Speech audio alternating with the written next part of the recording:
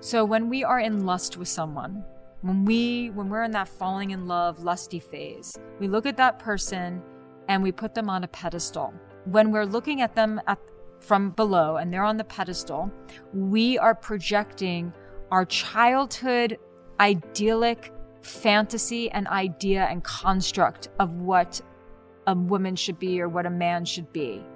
When the lust wears off, two people who were just like glued together by the glue of sexual and chemical chemistry, all of a sudden they're like, whoa, like, you got some flaws. Like, wait a second, I wasn't expecting that. How come you're not who I thought you were? How come you're not the perfect person that I projected onto you? Fuck you. In today's episode, I sit down with Jillian Turecki, a certified relationship coach, teacher, author, and host of the podcast Jillian on Love. The Harvard Study of Adult Development, an 80-year-long study looking at what best predicts longevity, found close relationships with those around us to be a better predictor of longevity than money, fame, and traditional risk factors like cholesterol. A strong relationship is a strong friendship. The foundation of any strong romantic relationship is the friendship, because that's where the trust and the safety is. That's where the loyalty is. And that is very healthy, to be with someone and to start a family with someone. Today, the focus is on building a healthy relationship with ourselves and a healthy romantic relationship with a partner. I think that a healthy relationship, one filled with love and respect and loyalty, is very good for our health, physical health. But a bad relationship will destroy it. We cover red flags in dating, the importance of being more discerning when dating, understanding our needs and wants, attachment styles, sex, and much more. With that, please do enjoy. This is my conversation with Jillian Turecki. One of the best ways to track our health is to regularly get blood work done, so we can take a peek under the hood and get a feel for the state of our cardiometabolic and hormonal health. You can do this with your local doctor, or you can use a service like Inside Tracker. The nice thing about Inside Tracker is they make the process super convenient. You can organize their phlebotomist, a person who draws blood, to come to your house or office to do the blood draw. A few days later, your results show up in the Inside Tracker app, and they provide lifestyle recommendations based on whether a particular test is suboptimal, normal, or optimal. I've checked Inside Tracker's lifestyle recommendations, specifically the exercise and nutrition ones, and I can confidently say they are evidence-based and in line with the information shared in both my book and on this show. They even added ApoB to their ultimate plan, based on recommendation from myself and others. It's also nice to have all of your lab results readily accessible in one mobile app, making it easy to pull up past results and see trends and patterns over time. Get 20% off the entire Inside Tracker store. To get started, go to insidetracker.com/Simon for this exclusive offer. That's insidetracker.com/Simon.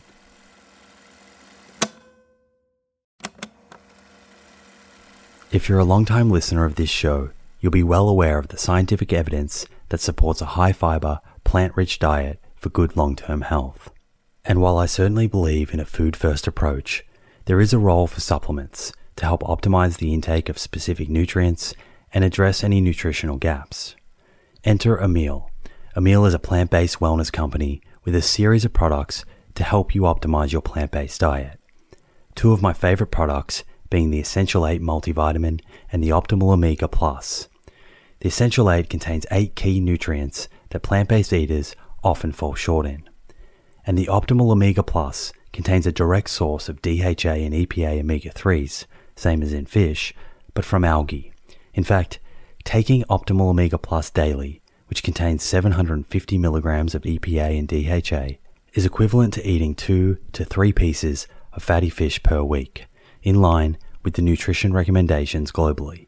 To get your Essential 8 and Optimal Omega Plus, head to theproof.com theproof.com/friends and follow the link, which will get you an extra 10% off your first order. That's theproof.com/friends. A key theme across your work in helping people build more fulfilling and healthier relationships with a romantic partner is working on their own relationship with self. So I thought we could start there. And I have a quote of yours here. And I quote, "The quality of your love life is directly proportional to the quality of your relationship with yourself." Is the relationship that we have with ourself the most important relationship that we'll ever have? Yes, 100%. It's the longest relationship we will ever have. And it is the most important relationship we have and will ever have. That doesn't mean that you get into a relationship and think, my needs are the most important needs here because my relationship with myself is the most important relationship. Like when we're in a relationship with someone else, their needs have to be as important to us as our needs are to ourselves. But most relationship problems could be resolved with learning certain skills like communication, but really learning how to remove any obstacles and blockages, psychological barriers, emotional barriers that we have to intimacy, emotional intimacy. And self-esteem plays a huge role in determining the health of one's love life. Most people who I work with, their self-esteem is too low, but there are some people who have too high of a self-esteem, meaning they think that they're better than others. So anytime you think that you are less than another person or better than another person, you're going to really struggle in relationships. A big part, I believe, of our relationship with self is how we manage our stress.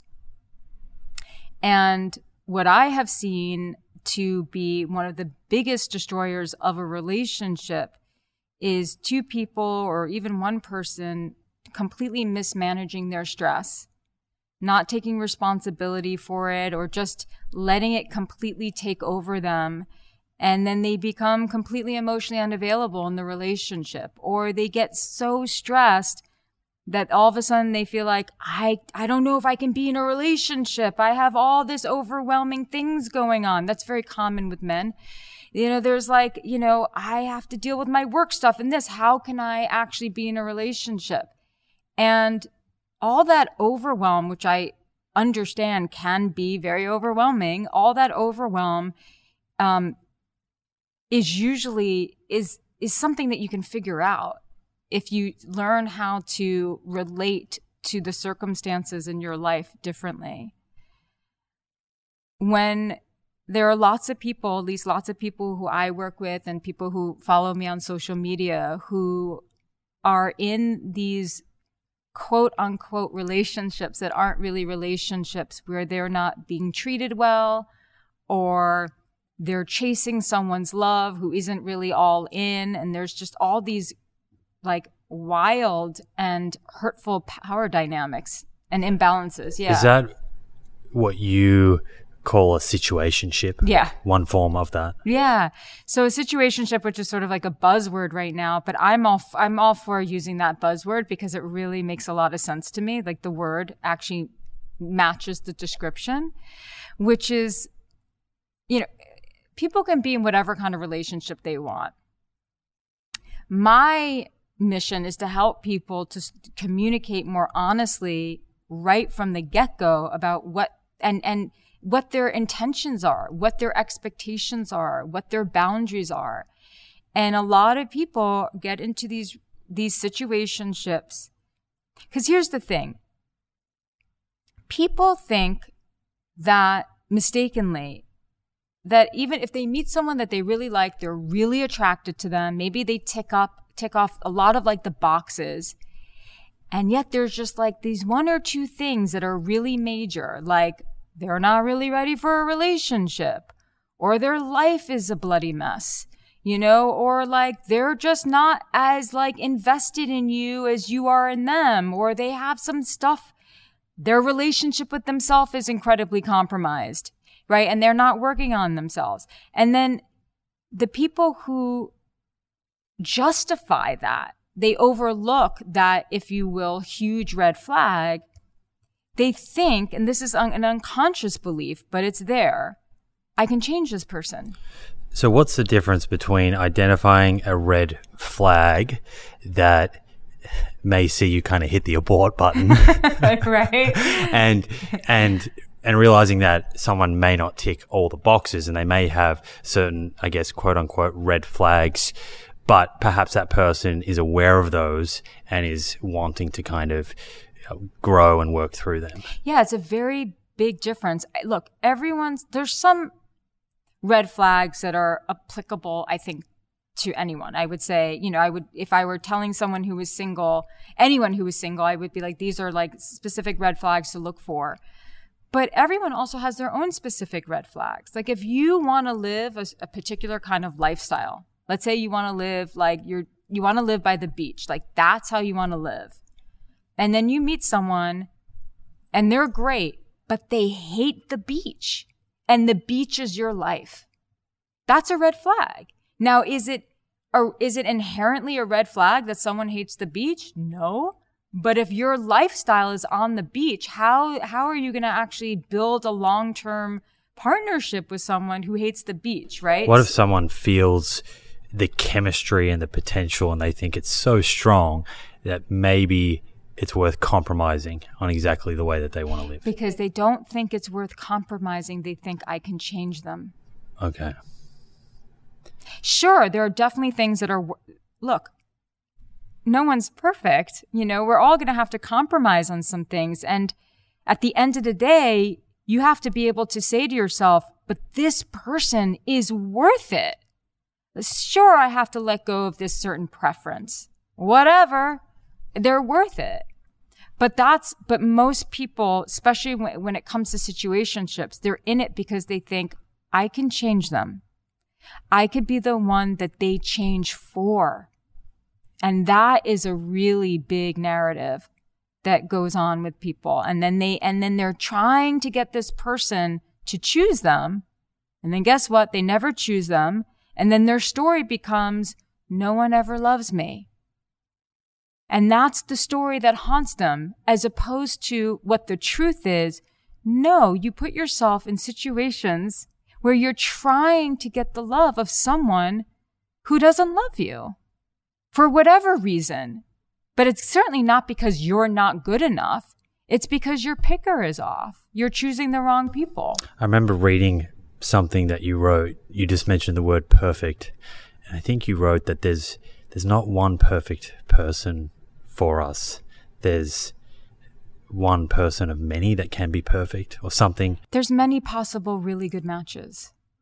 I don't think there's an infinite amount of good matches, but I think there's many good matches for sure. I mean, look, also, we change. I think, what we want at 20 is not what we want at 40, right? Our priorities shift as we get older. Our lives change.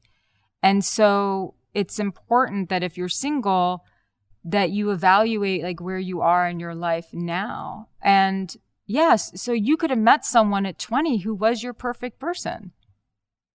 But then if you were to meet them at 40, you'd be like, that's not my perfect person because you're different. You said to have a healthy, committed relationship, our partner's needs need to be as important as our own needs. And to me, it sounds like in order to achieve that, you have to have your own house in order. And we started this conversation at the relationship with self, which I think can be a little bit obscure to people. Having this healthy relationship with yourself. How do you define that? What does that actually mean? What does that look like? And then from there, maybe we can pass out what would perhaps be signs of an unhealthy relationship with yourself, and maybe reason to go away and explore various things before you think about dating. Sure. So you don't have to be perfect and be perfectly healed and have like this incredible relationship with yourself in order to be in a relationship. One of the messages that I see put out today that I disagree with is you have to be so rock solid in like your sense of self in order to be loved or in order to be in a healthy relationship. And all that does is discourage every single person who woke up one day and was like, yeah, I'm feeling a little depressed today, or is struggling in something in their life. And it's like, you want to tell all those people that they shouldn't look for love? That's not the message we should be sending. The message that we should be sending is, if you struggle with, let's say, happiness, feeling content, like there's like a little bit of chaos in your life, or, you're struggling with like some mental health stuff that we all sort of struggle with at various points in our lives. What you want to say to that person is, know what your pattern is, because if you are struggling in your life, what will likely happen is that the first person who comes around that gives you that spark is going to be the temporary medicine or fix, I should say, to your sadness or your discontent. And then you're going to put all your energy into this person because you think they're my ticket out of the discomfort that I feel in my everyday life. And usually what happens is then they put stock in someone who's actually not good for them. And then they wake up one day and then they think, oh, no one can actually rescue me or save me. So it's about just having an awareness. What if someone feels like the reason their cup is not full is because they don't have a significant other? Yeah. Well, there's some truth to that, isn't there? I mean, isn't there some truth to our cups not being 100% full if we're not in love with someone? Yeah, I agree with that. Yeah. But I mean, you often hear, it's hard to give to someone else or give to a relationship if your own cup is not full. Right. So we have to think about that. Everyone has, there's only like 5 like predominant patterns out there, but one of the patterns would be, I have a lot of emptiness inside. I have a lot of voids. And so I'm choosing people from this place of emptiness. And as a result, I'm choosing the first person who I'm attracted to, and I'm not being discerning. And I keep finding myself getting hurt or being in these unhealthy relationships, right? That's the story. That's the drama of the person with low self-esteem. Mm-hmm. And it really is a drama. And just repeating those same patterns. Yeah. And so that person, in order to make their relationship with themselves healthier, is that they have to learn how to raise their self-esteem. And that would be, we raise our self-esteem various ways. We have to take certain risks in life. That's how we earn esteem for ourselves. We have to do things that are scary. We have to learn how to meet our needs better. So there's different ways to raise our self-esteem. Yeah, maybe we can dive into some of those strategies. If someone was to identify that their relationship with themselves needs some work in order for them to find a partner where they can enter a healthy, committed, long-term relationship. I mean, this is such a big question, right? Because someone could have had very traumatic experiences as a kid. Perhaps their parents were divorced or they were sexually abused. There are a number of reasons why someone may have a poor relationship with themselves and have low self-worth. So I guess, how do we kind of break this down? There's clearly more of like a clinical therapy side to this if someone was struggling, but then I imagine there's also daily practices and the things that we do that can help improve our self-esteem. Absolutely. This is just my perspective, but I don't believe that people should feel like they need to. I mean, yes, certainly if you've gone through something, real trauma, is being sexually abused as a child. Like, that's major, and that requires therapy. It requires family therapy. It requires a lot. But most people, that actually represents a very small percentage of people, and most people can actually take a lot of action into restoring their self-esteem. Obviously, some people, if their self-worth is really, really low, maybe they do need therapy, maybe they do need to go to some support groups. But honestly, saying no to the situationship will raise your self-esteem. Like, everyone has the capacity, I believe, inside themselves to be brave and to do things that to face their fears. So that raises your self-esteem. Some people, they need to raise their self-esteem because they've been, their parents gave them everything on a silver platter and they never learned how to work for anything. And those people paradoxically hate themselves because they've never had to work for anything. They've never had to develop that muscle. Some people, I see low self-esteem obviously in everyone, but it's really, really prevalent in women. So a lot of women have to learn how to actually speak up and communicate and to advocate for themselves and to do it in a way and to learn how to be a communicator in a relationship. It's really, really huge for some people, let's say for some women who've only relied on a partner for financial or emotional stability, to then be able to figure out a way to make your own money, to figure out a way to have your own back, to learn how to meet some of your needs is incredibly empowering. Right. To develop some autonomy. Yes. It's huge for some people. That's huge. Because I can imagine this self-worth conversation comes up quite a bit if we're considering abandonment and previous relationships where someone feels like they've been continually abandoned and that's their experience. Yeah. I can see how that person may talk to themselves very negatively and be carrying that forward into the next person that they're dating. Yeah. Big time. How does someone navigate that if based on experience they've seen or experienced the same thing over and over and over? How do they break that cycle? Well, if I was working with them, usually the story that we tell ourselves about what's happened in our past relationships, if the story is about abandonment, then usually what's happening is that person does not see how their choices have negatively impacted their lives. It's seeing yourself as this wounded child that others can just abandon, when really, more typically what happens is you're not choosing well. You're not choosing well, or when you're in the relationship, you're not speaking the truth. You're hiding your truth. So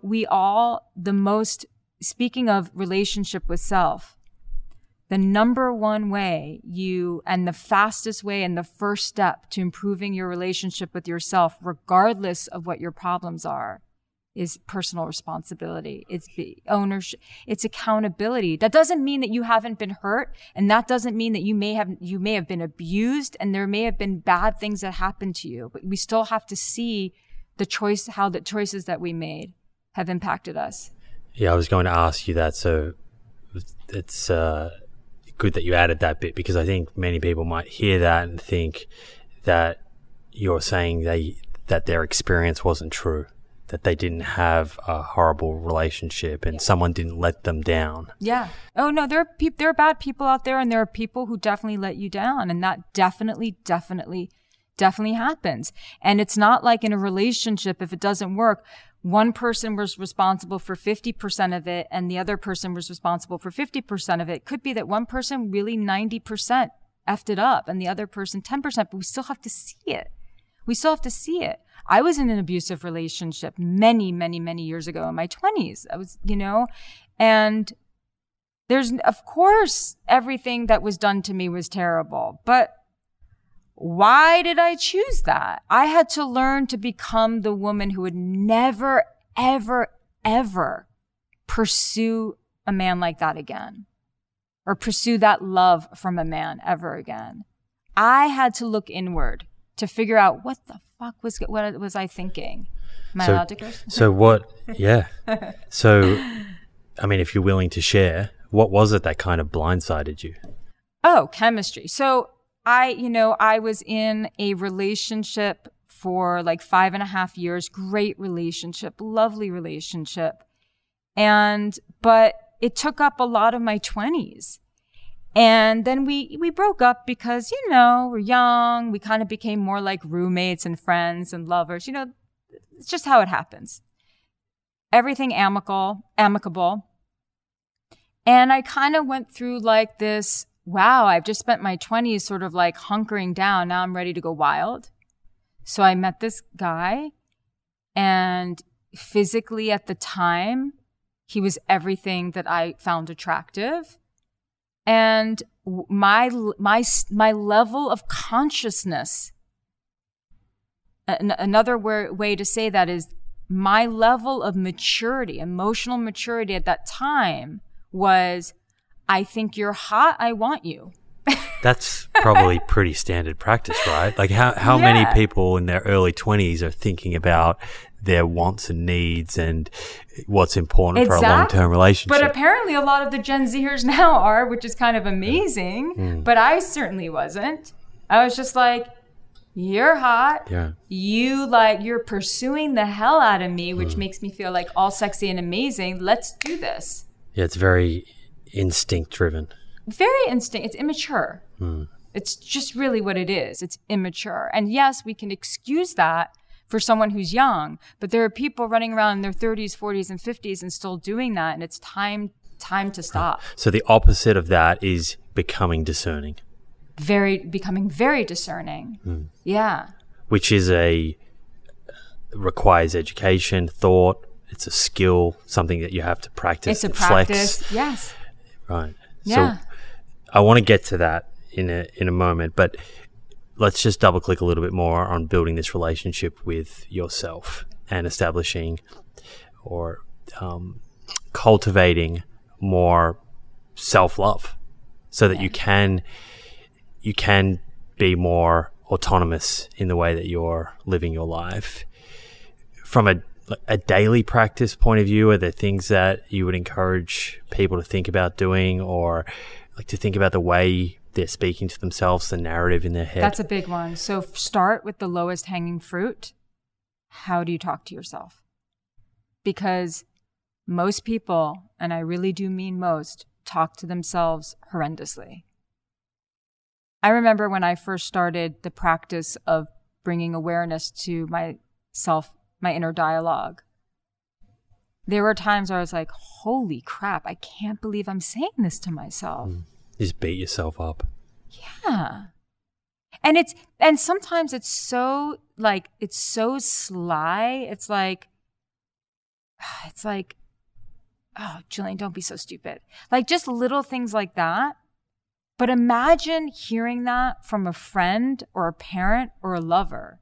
Stop being so stupid. That would be considered abuse. That's an interesting way to frame it, to take that sentence or phrase and experience it as if it was coming from someone else. Yeah. And people would cry abuse over that. So why are we abusing ourselves? So it starts with that level of awareness. And once you become aware of that and you start to notice it, then you just interrupt and be like, no, I'm not going to talk to myself that way. And you just talk to yourself differently. So it's really important. There's no other place to start but there, I think. And then, self-love could also be cleaning up your room. Self-love could be taking one task that you've been procrastinating on forever and just freaking doing it. Self-love is putting yourself out there and building some community. How important is that piece to the relationship that you have with yourself, the people that you're surrounding yourself with, and how they speak to themselves and treat one another? I think it's huge. I believe that we are who we spend the most amount of time with.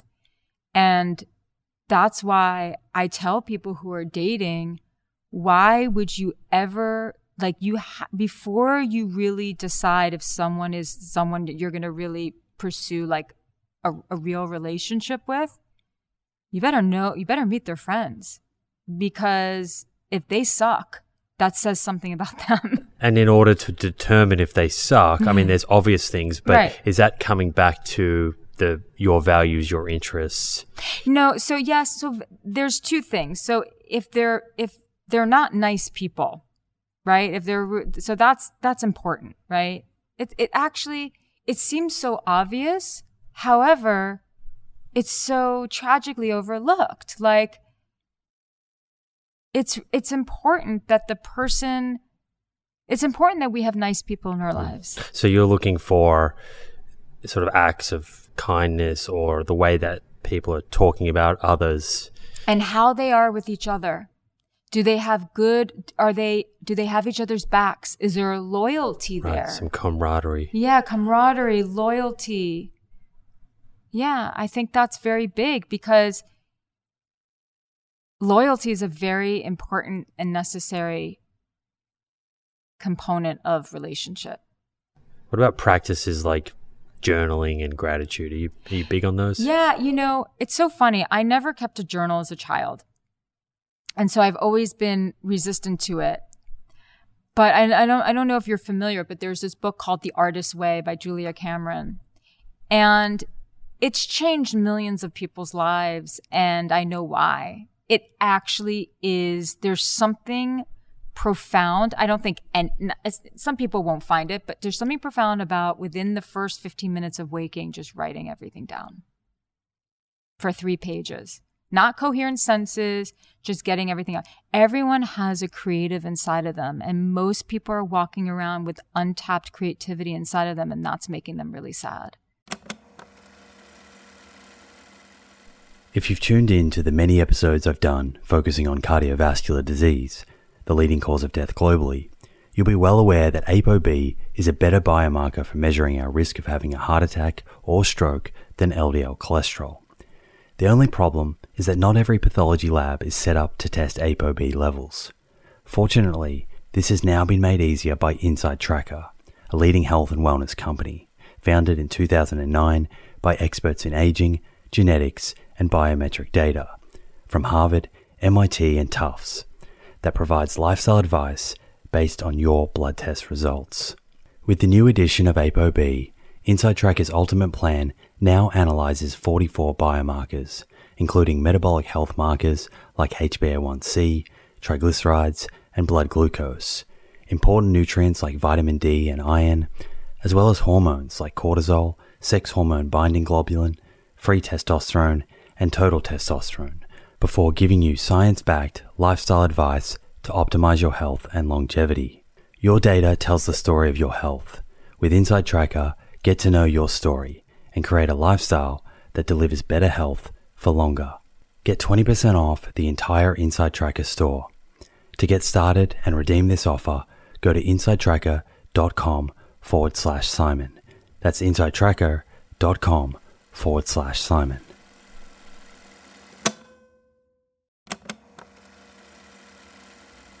Hey friends, the scientific evidence on lifestyle habits that lead to longevity is clear. Now it's time to put this knowledge into action.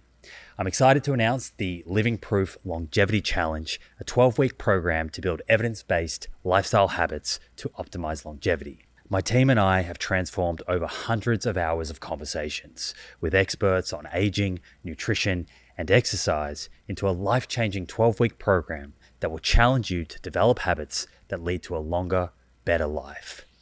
This is a unique opportunity to gather health data about yourself that has the potential to change your life for the better. You'll start by testing 10 longevity biomarkers that tell the truth about where your longevity stands right now, today. Following that, you'll get a personalized longevity score to guide your 12 weeks of habit building that will boost your score and improve your biomarkers for the better. After the challenge, you'll retest your 10 biomarkers and see the proof of how powerful these science-backed habits really are.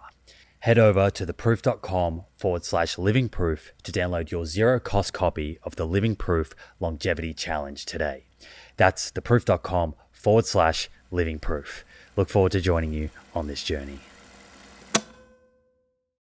There's a lot of talk about these personal growth strategies, and sometimes when I think about them or have conversations with other people, I find it interesting to think about the intention behind them.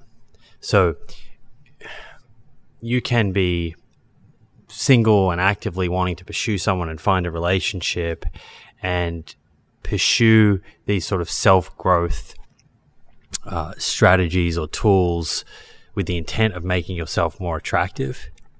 Or you can do it, I imagine, just to feel better about yourself and to have a better relationship with yourself. Is the intent behind these practices important? Yeah, I think that intention is always important behind anything that we do. I think that there's a lot of people who are doing this spiritual bypass. They think, I'm doing yoga, I'm meditating, I'm doing all these things, but they're not really doing anything to change certain patterns. They just want to feel better about themselves. So I think the intentionality is very important. And I think that to create change, the intention has to be, I'm going to create change. It's not just I want to feel better, even though, pain is a really great motivator. It's a bigger motivator than pleasure. So what gets us to that breaking point is I must feel better. And then once we actually kind of progress out of that desperate place, then it has to be, I need to change. There's things that I have to seriously change if I want to have the life that I want. Right. So the kind of side effect of quote unquote doing the work is we become more attractive to someone else. And I have to imagine, I think there's that a quote, confidence is the sexiest thing a woman can wear. Yeah. I mean, it probably applies to men as well. It applies to men as well. Yeah, it applies to everyone. Everyone's attracted to confidence. Everyone. Yeah, so I imagine the more you're sort of going inwards and establishing that healthier relationship with yourself, the more confident you're going to appear to the outside world and the people that you come into contact with. Yes. So to get back to an earlier question that you asked, I believe that really the relationship with ourselves is that we're trying to reach a level of self-acceptance where we are aware of the dark sides of ourselves, the shadow parts, and we have an ambivalence towards certain things. Like there might be certain things that you don't like about yourself, but you love yourself anyway. And I think that that's the goal. And so what happens is that when we start to feel more accepting of ourselves in spite of our flaws, we start to feel more comfortable in our skin. And whether we can put words to or not, we are aware of when someone is around us and they're comfortable in their skin, and that's magnetic. And I have to imagine if we can accept ourselves despite our flaws, that then can act as a bit of a template for accepting our partners and loving them despite their flaws. Absolutely. And it also means that you're not going to hate yourself and need so much external validation from a partner who's going to hurt you. But yes, people who judge themselves very harshly always judge others very harshly. Let's come back to being more discerning. What does that look like? Is that getting clear on the values and beliefs that we have, how we want to live our life, our interests, and then sort of having those top of mind when we're connecting with people in the early stages of dating? Absolutely. That, and also really knowing what it is that you need, that you essentially need in order to thrive in a relationship. And you figure that out based on all your past relationships. You know, what worked, what didn't work, like what you really, really, truly need. What you struggle with, you know, like what you have to understand. So much of choosing well and having discernment is understanding yourself and honoring yourself. Do you have some examples of what some of those needs might look like? Yeah, like, so for example, let's say you're someone, I'll give a sort of extreme example. Let's say you're someone who struggles with some sort of chronic illness, some sort of physical chronic illness. Maybe it's an autoimmune disorder, since that's like, you know, everyone's talking about that, you know, and you probably study about that a lot with food. But let's say you have that, and it's a big part of your life. You know, there's certain things that you cannot do. There's certain things that you have to be careful about. There's certain routines and practices, and you have to live a certain lifestyle in order to keep your symptoms at bay. You need to be with someone who's very, very understanding of that, someone who's very supportive of that, someone who gets you, someone who's not going to make you feel bad for it. So that's got to be probably number one. And then there's just anything else. You know, let's say maybe you did have a really terrible childhood. Maybe you were abused. You need someone who's patient with that. Let's say you get a lot of anxiety in relationships, and your pattern is to chase partners who get really avoidant and shut down. And then your anxiety gets completely exacerbated. Well, don't date the person who shuts down. You want to make sure that before you get really close to them, that they have proven to you, they have shown you that when the going gets tough, they don't run away. So how long does that normally take? It can take some time. I mean, I think the first 6 months is a trial period. But there are also things that people tell you very early on, really early on, like within like date 2 or you know, after 2 weeks, that people like to overlook. Yeah. What are some of those, I guess, questions or things to be thinking about in the first handful of dates to try and determine, is this a good fit, worthy of investing the time up to, say, 6 months to then kind of work out, is it something that could lead to a very serious relationship? Well, the first thing, and this is going like really early, are you feeling good about the flow of how this is progressing? If you're someone who likes to be pursued, are you feeling pursued? If you're someone who likes to pursue, are you feeling like those advances are being, you know, received? Are you a communicator, and is this person openly and honestly communicating with you as well? What do you know about their family? You know, how do they talk about their ex? Do they talk about their ex? Are they over their ex? Are they going through a divorce? Like, if they have kids, what's their relationship like with their kids? Oh, they're estranged from their kids? That's strange. Why? You know, like, so these types of things. I think that, of course, chemistry plays a role with just like rapport and all of that. But then, you know, sometimes it takes a little time, and everyone has to have their own back. If you're someone who, when you have sex with someone who you like and you're really attracted to and you're excited about, that you're going to have all these expectations that like you're going to be closer with them as a result, better have that conversation with them and say, look, when I sleep with someone, my expectation is exclusivity. I don't want to be sleeping with you and sleeping with someone else, and I don't want to be sleeping with you and you sleeping with someone else. So we need to go slow and figure this out and communicate and see where we're at, because that's just what's best for me. Mm-hmm. Are there questions that you feel are off the table in the first handful of dates? Yeah, I think that it's unrealistic and not very couth to ask someone about like their deepest, darkest secrets and trauma in the first couple of dates, because it's none of your business.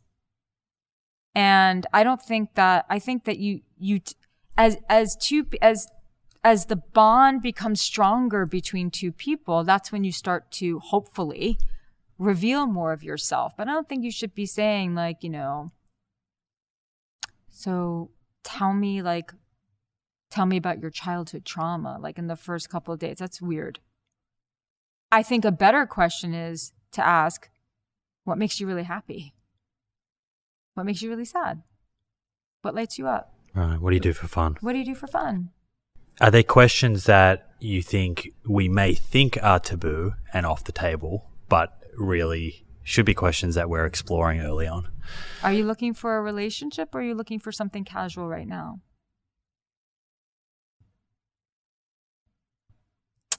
What is your relationship with your ex-wife or your ex-husband? Are you close? Do you co-parent well?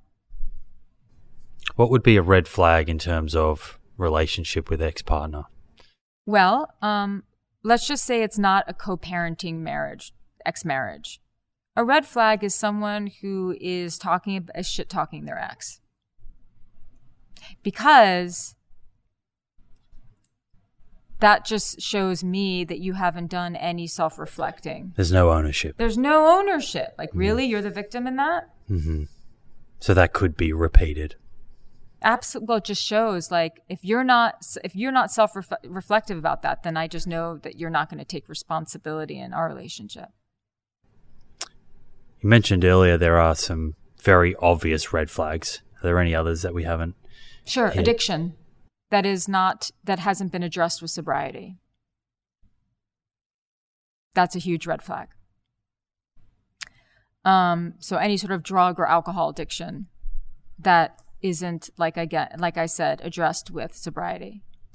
How do we think about, often in the first few dates or even handful of dates, people may not necessarily be presenting themselves as themselves. Right. People lie all the time. It might be that I'm sitting down with you for a date here and I'm going to answer questions and create conversation in a way that I think you'll find attractive. Yes. People are going to do that all the time. So how do we kind of break through that so that we're not wasting anyone's time and we can actually be discerning? Go slow. Go slow with someone. Don't start playing house with them right away because they seem perfect. Don't jump into bed with them right away. If jumping into bed with them means that you're going to get more enmeshed and close to this person, don't. Go slow. And then I think that also as we get smarter and wiser, we can kind of feel in our bodies when someone's bullshitting us. But yes, everyone is sort of like on their best behavior in the beginning. But what I find very attractive and what I encourage people to do is to just be really raw and real. Like that's really attractive. Like just to be kind of really honest about yourself and like things that you're kind of dealing with and facing and working on. Like, why isn't that? That's confident. Yes. Why exactly? Why isn't that looked at? I think we're scared. Yeah. We're judgment. Scared. Yeah, because it's vulnerability. And as a culture, we don't value vulnerability. I know myself, and I'll get you to comment on this from your perspective, but some of those questions and exploring whether someone's a good fit or not, I find that the environment that you're in can make a big difference.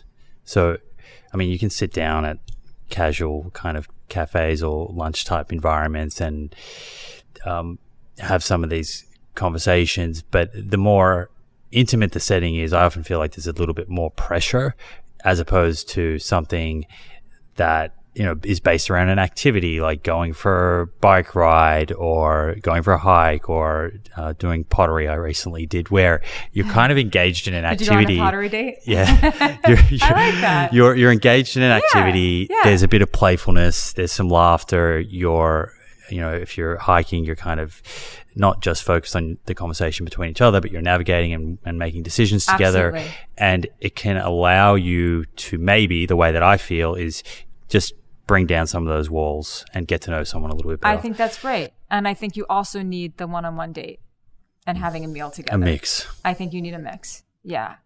But for sure, I think doing activities is great. It also just eliminates the whole, especially if it's a first date, I don't know, then you're stuck at this dinner.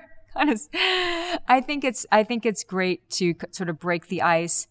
I even think sometimes it's nice, people put, understandably, I get it, but some people put so much weight on, I'm not going to introduce you to family until I know you're the one. I'm not going to introduce you to friends until I know you're the one. And I'm thinking we learn about people when we are able to observe them relationally. And I think we get such an amazing education about someone when we are able to observe them communicating and in relationship with others. So I think that, people should lighten up a little bit about that. And I think the faster that you can meet key people in their lives, the better. Do you think societal kind of pressure and timelines can often make people less discerning, particularly women who are thinking about having kids? Yeah, absolutely. I think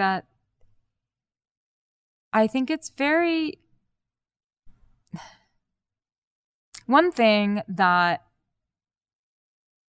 One way that society and culture, I think, screwed over women is conditioning us to put so much stock in a romantic relationship. And I'm all I love, I obviously people know me professionally, but I'm a very big romantic and I can be very, very girly and get seduced by all of that very easily. So I get that. But we've been conditioned to believe that we're empty without a romantic relationship, and young girls, pre-teens, need to be taught how to love themselves, how to put more focus on things that make them happy, things that develop themselves characteristically. And so for women who want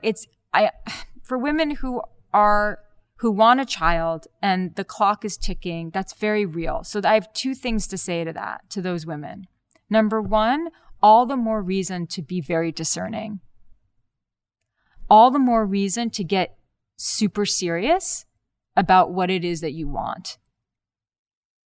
All the more reason to have it's like if you're running a business and you have a certain goal, are you just going to wait for this goal to happen? No, you're going to create a business plan. So when you see it, you know it. Yeah, so you're prepared. And then for women who are really sad, I just turned 40 and, I want to have a family and the dates are, this is very real. And I think that, so there's two parts.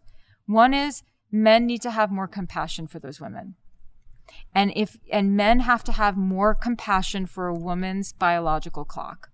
You're going to actually be much happier as a man, a heterosexual man, in a relationship with a woman if you can have compassion for that. Because when women feel misunderstood about that, things go south really quickly. And then I would also say to those women, I know this is easier said than done, but the path forward is not to focus on it so much.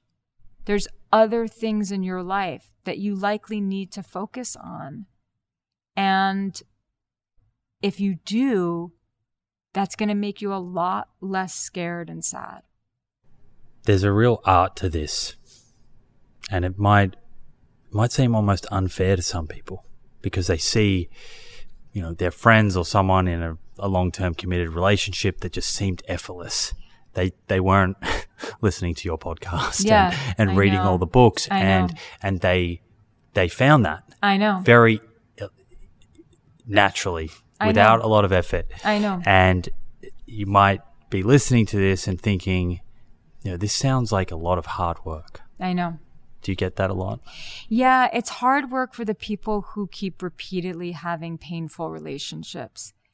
The people where it was just effortless, look, I've been studying this for so many years trying to figure out, there's a few factors. One is they don't tolerate mistreatment, but they tolerate all the rest. They just have like they're just tolerant. And not of mistreatment, not of abuse, not of bad behavior. But they're tolerant of the rest. Those people are not thinking, my partner has to be everything for me and I have to be everything for them. So there's a little bit more of a laid backness that I've noticed. Here's the thing.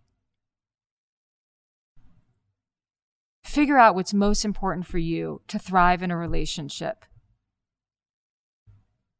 And then don't settle for anything other than that. And stop telling yourself the story that there's no one out there who can do that for you.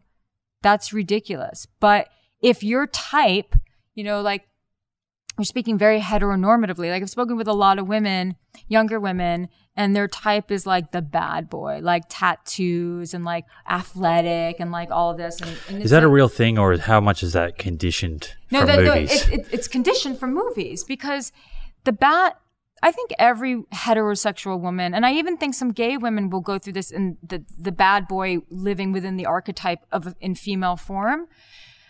Because movies tell us that man, that person is going to protect us and is going to reform for us. So we see him as actually both very masculine, and we also think we're going to be the one that their hearts open to. Which is sort of external validation. Yeah, well, it's just a crock because the quote unquote bad boy is actually weak and is like going to take from you and is wounded and like immature and a nightmare. So what's healthy masculinity if it's not the bad boy? This is a big topic. Look, I think without bringing like femininity and masculinity to this conversation, because I think that it's become a little overkill, I think what's healthy is people who know themselves, who are kind, and who communicate. I want to come back to that when we talk about maintaining relationships. Although very important in the early stages of dating as well, no doubt, as we're discussing. You said you love. Yes. Do you believe we can love someone at first sight? No. I think that we are in lust at first sight. What's the difference between lust and love? Lust is chemical. It's about chemistry. It is, it's primal. It's primitive. It's erotic. It's sexual. Love, I believe, is a choice. I believe it's a practice. I believe it's... What does it mean to love someone? It means that their needs are as important to you as your own. I did a whole podcast episode on this specifically. If you make someone else's needs always more important than your own, then you have low self-esteem, and you probably get into codependent relationships, and you've probably been abandoned a few times. Very submissive. It's even if it's not submissive, because that same person could be highly manipulative in their relationship, but they're always manipulating to get more love. If you believe that your needs are more important than the person you love, then you're selfish.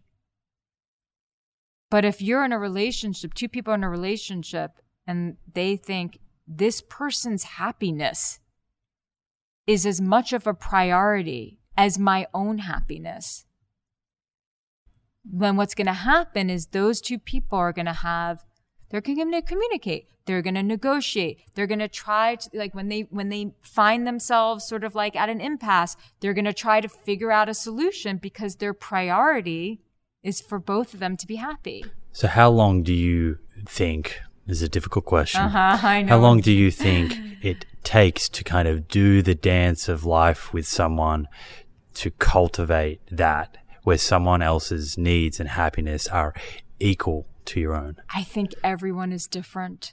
I think some people really fall in love, like real love, quickly with each other, and they just know. I think it takes a little bit longer for people. I think that, falling in love is is what's been romanticized.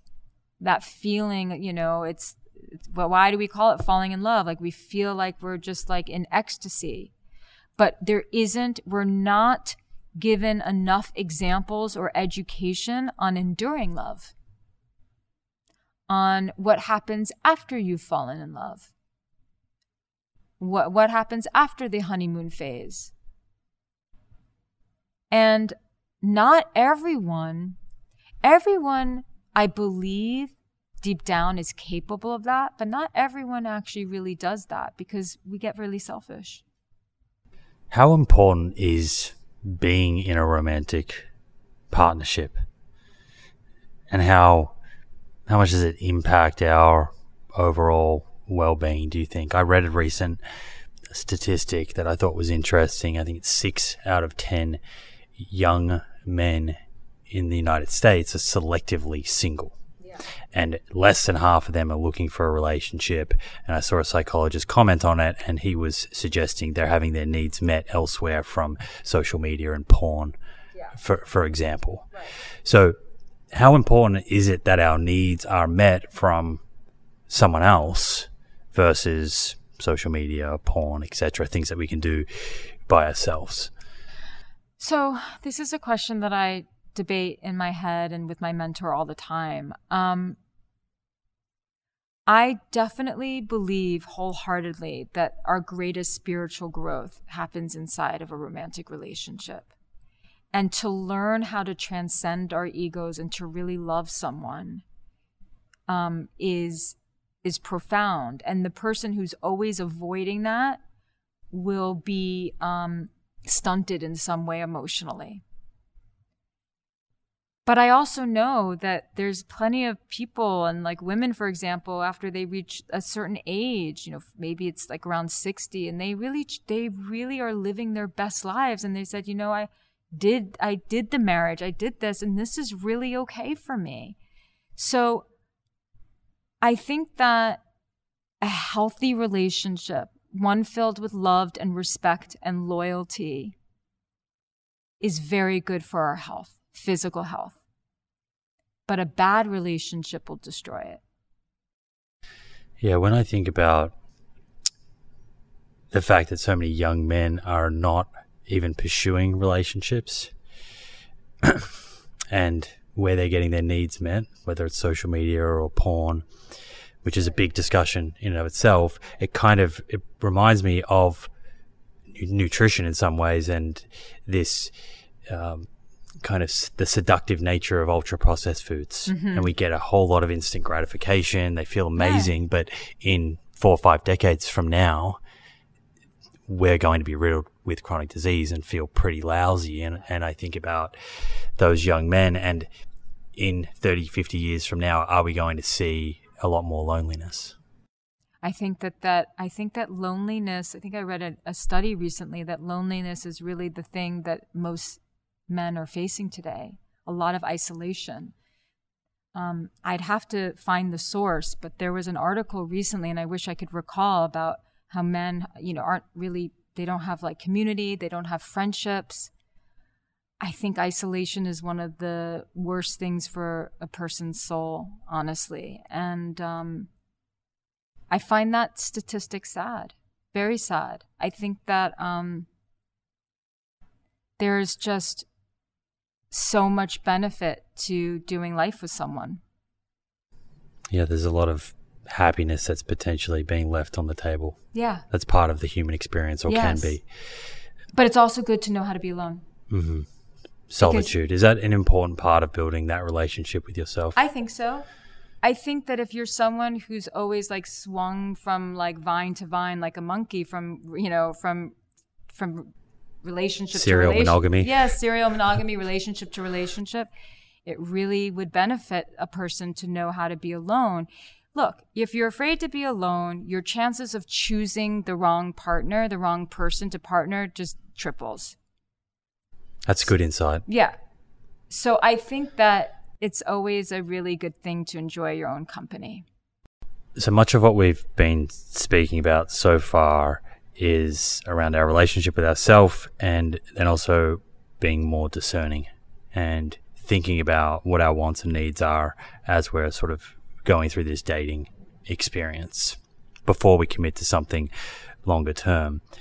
But if we take a step back, what about getting dates in the first place? And how important is the kind of, I guess, channel, if we think about this in marketing terms, lead generation? It's a little crass, but if, there are social media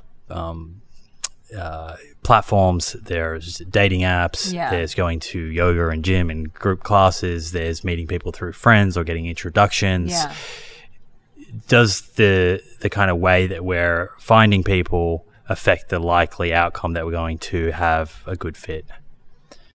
Yeah, I mean, because my issue with dating apps is that this person is a complete and utter stranger.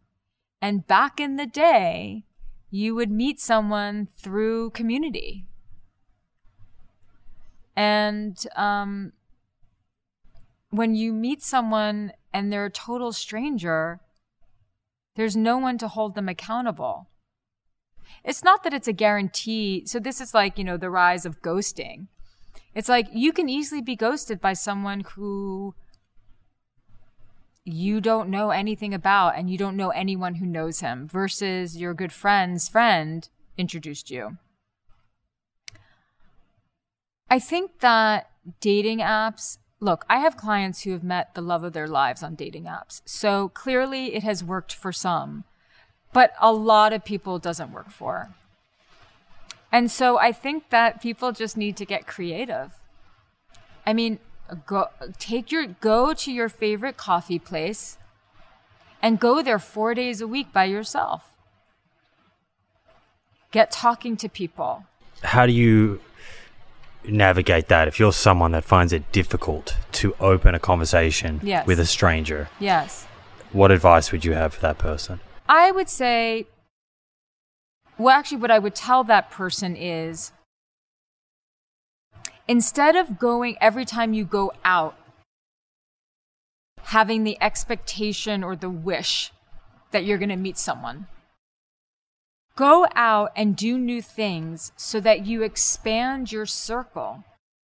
Because the more that you expand your circle, the more you're going to meet people through those people. So meeting new people gets you closer to meeting that person. That's why sitting on your couch alone, swiping through dating apps and watching Netflix is, kind of lonely and sad. And if it's not working for you, it's time to get off the couch and it's time to actually do some things that get you outside of your comfort zone to meet people. I'm not sure exactly how to ask this question, but I can imagine that someone could be listening to this and thinking, that's easier said than done. If you're quote unquote hot or good looking, approaching someone or young, all these things that we kind of tell ourselves, then approaching someone in the coffee shop or in a group with friends, that's easier and you're more likely to get that date. So how would someone like that navigate this? Well, first, I just want to say that I have had clients that are, considered the most beautiful people in the world. And I've seen their hearts been crushed over and over and over again. So it really is changing your relationship to rejection. And we've said this before, and I'll say it again.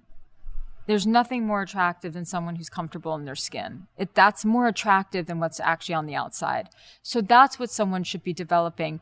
Look, I feel, for men in particular, I feel bad. For men who date women, let's say, I feel bad for them because now it's like going up to a woman, like she might think like, oh, you're being creepy or something like that. And then there's so many women who say, I just wish a guy would come up to me and ask me out. I hear both of those narratives. I hear both of those. And so, I feel bad for men because they're like, well, what am I supposed to do then? Like, how am I supposed to ask someone out? And I think that whether, like, let's say you're a woman and you want to ask someone out, but you don't want to be like forward, you can just say, I think you're really cute. Here's my number. I'd love for you to give me a call. Like, that's so sweet. And a guy can do that too. Like, you're just really lovely. Can I have your number? But you have to be, and if she says no, on to the next. Yeah. On to the next. OTTO. On to the next one. Yeah, on to the next one. I know it's not easy, but these are the things that we just sort of have to do. But that's why I think that there's, don't go looking for dates at a bar. Go to an event. Go to a coffee shop. Go take yourself out for dinner and sit at the bar at your restaurant, at your local restaurant. Just do things that are different. There's something, who knows what it is in the universe that makes this happen. But there is, I don't know if you've noticed, but when we do step outside of our comfort zone and do things differently, somehow it opens up pathways and doors.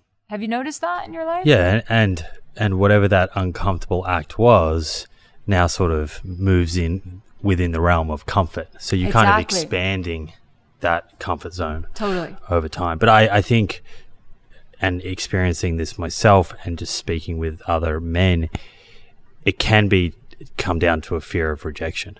Oh, absolutely. Look, I once had a client years ago, a guy who's so afraid of rejection. I mean, it was just like to the point where it was debilitating. And I made him 1 week go up to like 20 different women and ask for their number.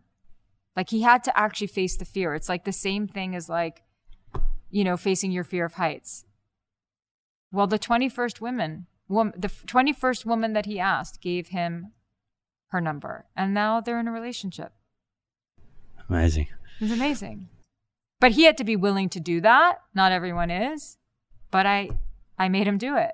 Is there a rule of thumb for when you are in that dating period where your attention's going and energy, like how many people you can be dating at once? Well, I know I'm certainly not someone who can like really date seriously more than one person. So I think you really just need to know who you are, and you have to be very honest about what it is that you're doing. I think that those who have a habit, and there's many of them, at least the ones who gravitate towards my work at least, who tend to put all their eggs in one basket really quickly. And my advice to that person always is go really, really, really slow and date a few people. Don't date a few people seriously. Like, don't get serious with anyone. Keep it very, very almost like borderline platonic. Like, just get to really know someone. Develop more of like the friendship vibe. And then you can make a decision. But I personally don't understand people who can, I always find that people who date more seriously, like there's like an involvement more than one person, that they're usually not that into any of them. Yeah, that makes sense. Because if they were into one of them, they would want to just put their energy into that. Into that to see where it goes. Yeah. But I can also understand the circumstance where it's very early on and they're unsure. And so they're kind of testing the waters a little bit in a few different places. And of course that's fine as long as there's just transparency. So that transparency you feel should be there from the first dates? I think that you should have a standard for yourself where you clearly communicate right off the bat. I want people to do whatever it is that it is in their power to avoid getting themselves into things that are complicated and that are going to hurt them. Yeah, because isn't that a great metric of whether or not someone is right for you and you're right for them, is if from the get-go you're just communicating at a very honest, high level? Is there a case or a circumstance where withholding information in those first few dates is acceptable? So let's say, for example, you mentioned before, quote unquote, red flag is how you feel about your ex. And someone asks you in the first couple of dates, have you come out of a relationship recently? And maybe you answer that honestly, but you don't expand. You choose not to expand. Well, yeah, I think you do have to answer that honestly. I think you do have to say, yeah, I'm in the process of a divorce, or I'm in the process of a breakup, or I think the best way to answer that is, yeah, I broke up with someone. I think the ideal way to answer that, the most mature way to answer that is, yeah, I broke up with someone, 4 months ago, and I've been processing a lot, and I feel like I'm ready to explore the possibility of being in a relationship again. That's what you want to hear. If you don't hear that from someone who just broke up with someone, then, you have to brace yourself for the possibility that maybe they just want to have sex with you, or maybe they think that they're ready, but they're not. So how do we think about transitioning from a situationship or an early phase kind of dating relationship to something that's where there's more commitment in terms of communication? Yeah. and also the signs that we would be getting that would compel us to want to enter that more commitment, that more serious commitment? Well, first, let me just start by saying that what makes a situationship so addictive and unhealthy is the imbalance of power. So whenever someone likes someone more than the other person likes them, they are in a position of less power. The person who likes the other person less is in a position of power because they don't care as much. So the person who has more feelings, who wants the commitment, they're just going to be wanting that commitment, and it becomes like an addiction. And so how do you fully appreciate that? Is it just taking notice of kind of who's driving? You talk about it, and you have to be really, really honest and just say, this is what I want. I have these feelings for you. I'm not sure if you feel the same way, or I'm just not sure where you're at, and I want to discuss it. But people don't, because they're so afraid I'm going to lose the person. It's the worst thing you can do. You have to be brave and have the conversation. So if you're brave and you have those conversations, you can potentially exit earlier rather than sticking around and finding out years later. I think that's the goal. I mean, why would anyone want to be in a relationship with someone where you didn't feel like the feelings were reciprocated? That's a terrible position to be in. I read a statistic that spoke to marriage rates in countries like America and Australia dropping. And are they? That's what this report said anyway. Oh, not divorce rate, the marriage rates. Less people are getting married. Okay, right, so less people seem to be getting married. And I was wondering, is that because people are being more discerning, or they're becoming more autonomous and less reliant on other people, or just not simply following societal norms for the sake of it? I think it's more the latter. I think it's not following societal norms. I mean, I think there's really something to marriage when you want to have kids. I think it's more important if you want to have kids, but I think it's just like, we choose each other, and we don't want to follow societal norms. But I think, for the tax break alone, it might be worth it. But yeah, I think also because, in all seriousness, there's such a high divorce rate, and I think that people don't want to They're afraid to mess up the relationship with marriage. The divorce rate's about 1 in 2. Is that right? Something like that. I mean, it's, it's high. And then what's the percentage of people that are not divorced that are unhappy? I don't know. Right. Do you think that the divorce rate is high because we're marrying the wrong people? Yes. Or are we unaware of how to build and maintain a healthy relationship? Both. And they're pretty equal. But choosing the wrong person is, maybe 55% of that. Why do you think the divorce rates are higher in Western countries than Eastern countries? Is it because we're less happy in relationships, or is it just more acceptable to separate? I think we've mastered misery here. I think we've mastered, discontent. Nothing is ever enough. I think that's the thing that we really struggle with as a culture. Do you think that we're meant to stay in a long-term committed partnership, romantic partnership with one person, or is there an argument to be made that it's kind of we're fighting our biology? Well, we are, even though we are not actually just animals, we are beings that are actually capable of reaching very high states of consciousness. So if your goal is to evolve and grow your state of consciousness and to transcend your ego and to learn how to grow in love, then being with one person is the goal. But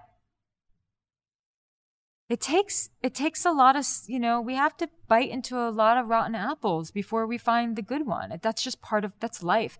And why it's not one person's karma and it's another person's karma, there's a lot of reasons behind that. Everyone has their own path.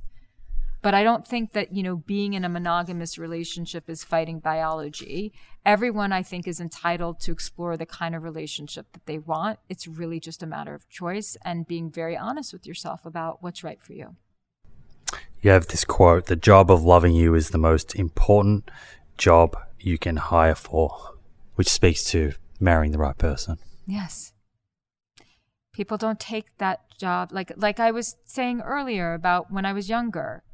You're hot, you're smart, you're good looking. You think I'm hot and smart and, good looking, and we have a good laugh together. That's all I needed. Those are good things. I I do need to be attracted to you. You need to be attracted to me. You need to be smart. So but there's a lot more that I need. Expand on this. So we're thinking here about a couple that's been together for a while in a serious relationship, or maybe they're married.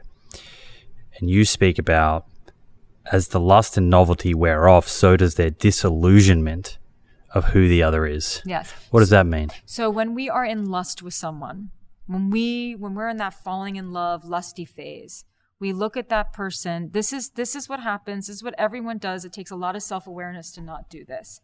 We look at that person and we put them on a pedestal.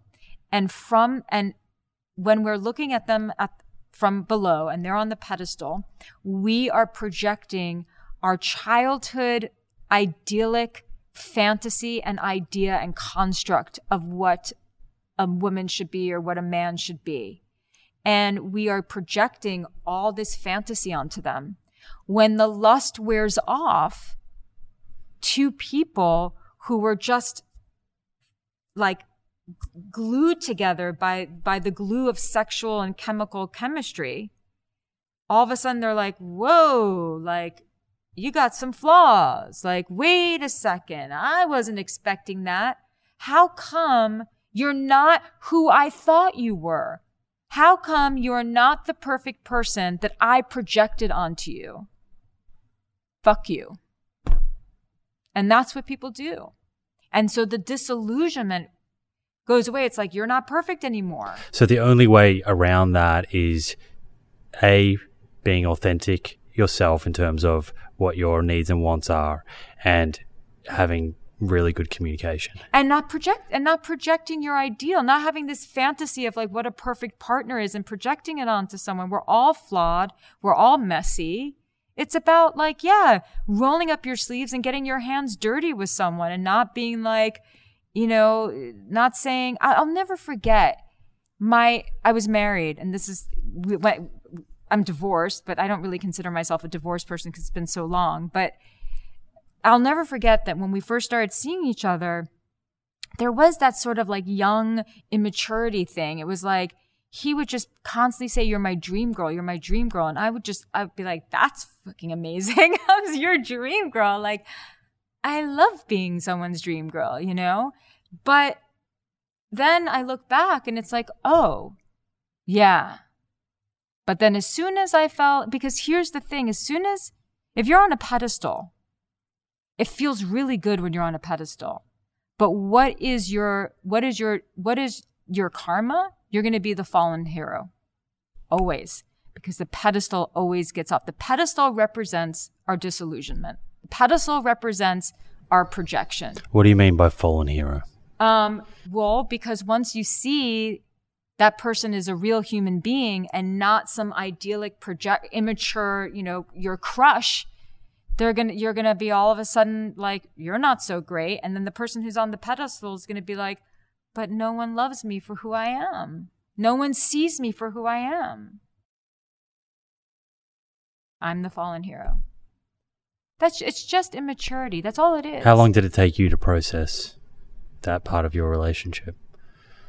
To process the processing went through when we split up. I mean, that was a very difficult time in my life because he had left very abruptly and in a way that was absolutely terrible that he would admit. And my mom was dying of lung cancer. And that morning I had a miscarriage. Gosh, that's tough. Yeah, it's tough. But I'm so far, yes, that's a big part of my story, but I'm so far removed from that. So it doesn't make me sad anymore. It just is what it is. I'm here talking to you today because of that. So because that was so intense, it's the rock bottom. And rock bottoms are really good for people because usually what happens is that you go up from there. So I did a lot of processing of that relationship. Why that didn't end, what was wrong with it, what happened. Yeah. It is what it is. I'm still sorry to hear about that. How important is it for us to consider attachment styles? That comes up a lot. That's a bit of a buzzword. Is that something that we need to have top of mind? Do we need to understand what is our attachment style? What is our partner's attachment style? Are we over intellectualizing things, or can that actually assist in choosing the right partner? And then when we have chosen a partner, better relating to that person. So I think that attachment theory is a lens through which we can view the complexity of relationship. It's not the only lens. So I think it's a helpful lens. Can you define, I guess, at a high level, if someone's hearing this for the first time, what is attachment theory and the different attachment styles? So basically, it's how you attached or didn't attach as a baby. So for example, was there a parent that was just not maybe that available? Did you have a strong attachment to one parent? Like, was one parent really safe for you or another parent not safe for you? Oftentimes when a child, there's a lot of different conflicting theories about this, but often when a child grows up in a household where one family member is not that present, they can then form a real anxious attachment to the parent who was present. You see, I see attachment theory very differently, and there are a lot of experts, and I respect them all, that think that everything boils down to attachment theory, and then they have their theory about what happens in attachment. I just don't agree with a lot of what's been said out there. My father was not present. My mother was. I had a very sensitive nervous system. I was the child in the family that felt everything. So my mom became like oxygen to me because what was going on with my father was not safe. So I formed, I guess, what would be called an anxious attachment, meaning I would have a lot of separation anxiety from her. I didn't feel like really, even though she made me feel safe, I somehow didn't feel very safe in the world. And I think that had to do with not just my father, but my sensitivity and my nervous system and my father. Then there are people who, like, they just knew, there were children that just knew that when they were left alone, that mommy and daddy were going to come back. They never had this fear that mommy or daddy was not going to come back. So they had security. Yeah. I always had this fear, what if mom doesn't come back? Because if she doesn't, I'm screwed. And then there are people with avoidant attachment styles where their parents almost helicopter parents, or they were taught, go out in the world.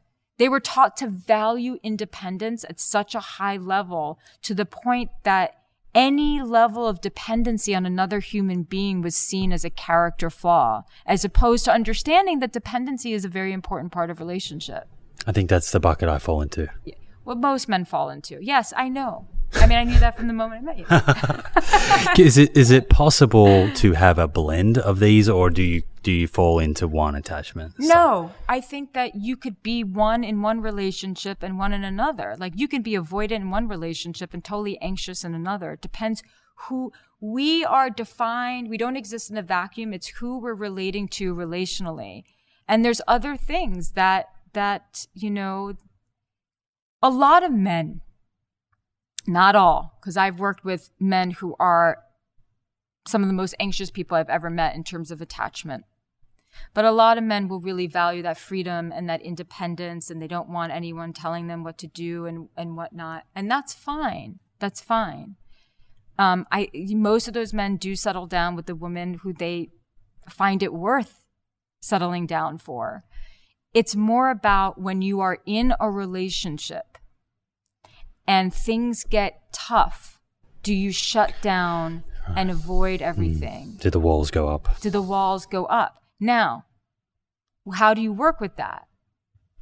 You bring awareness to it. My walls are going up right now. I don't want to be that person in a relationship where the walls go up. I'm not playing that game with myself or anyone else.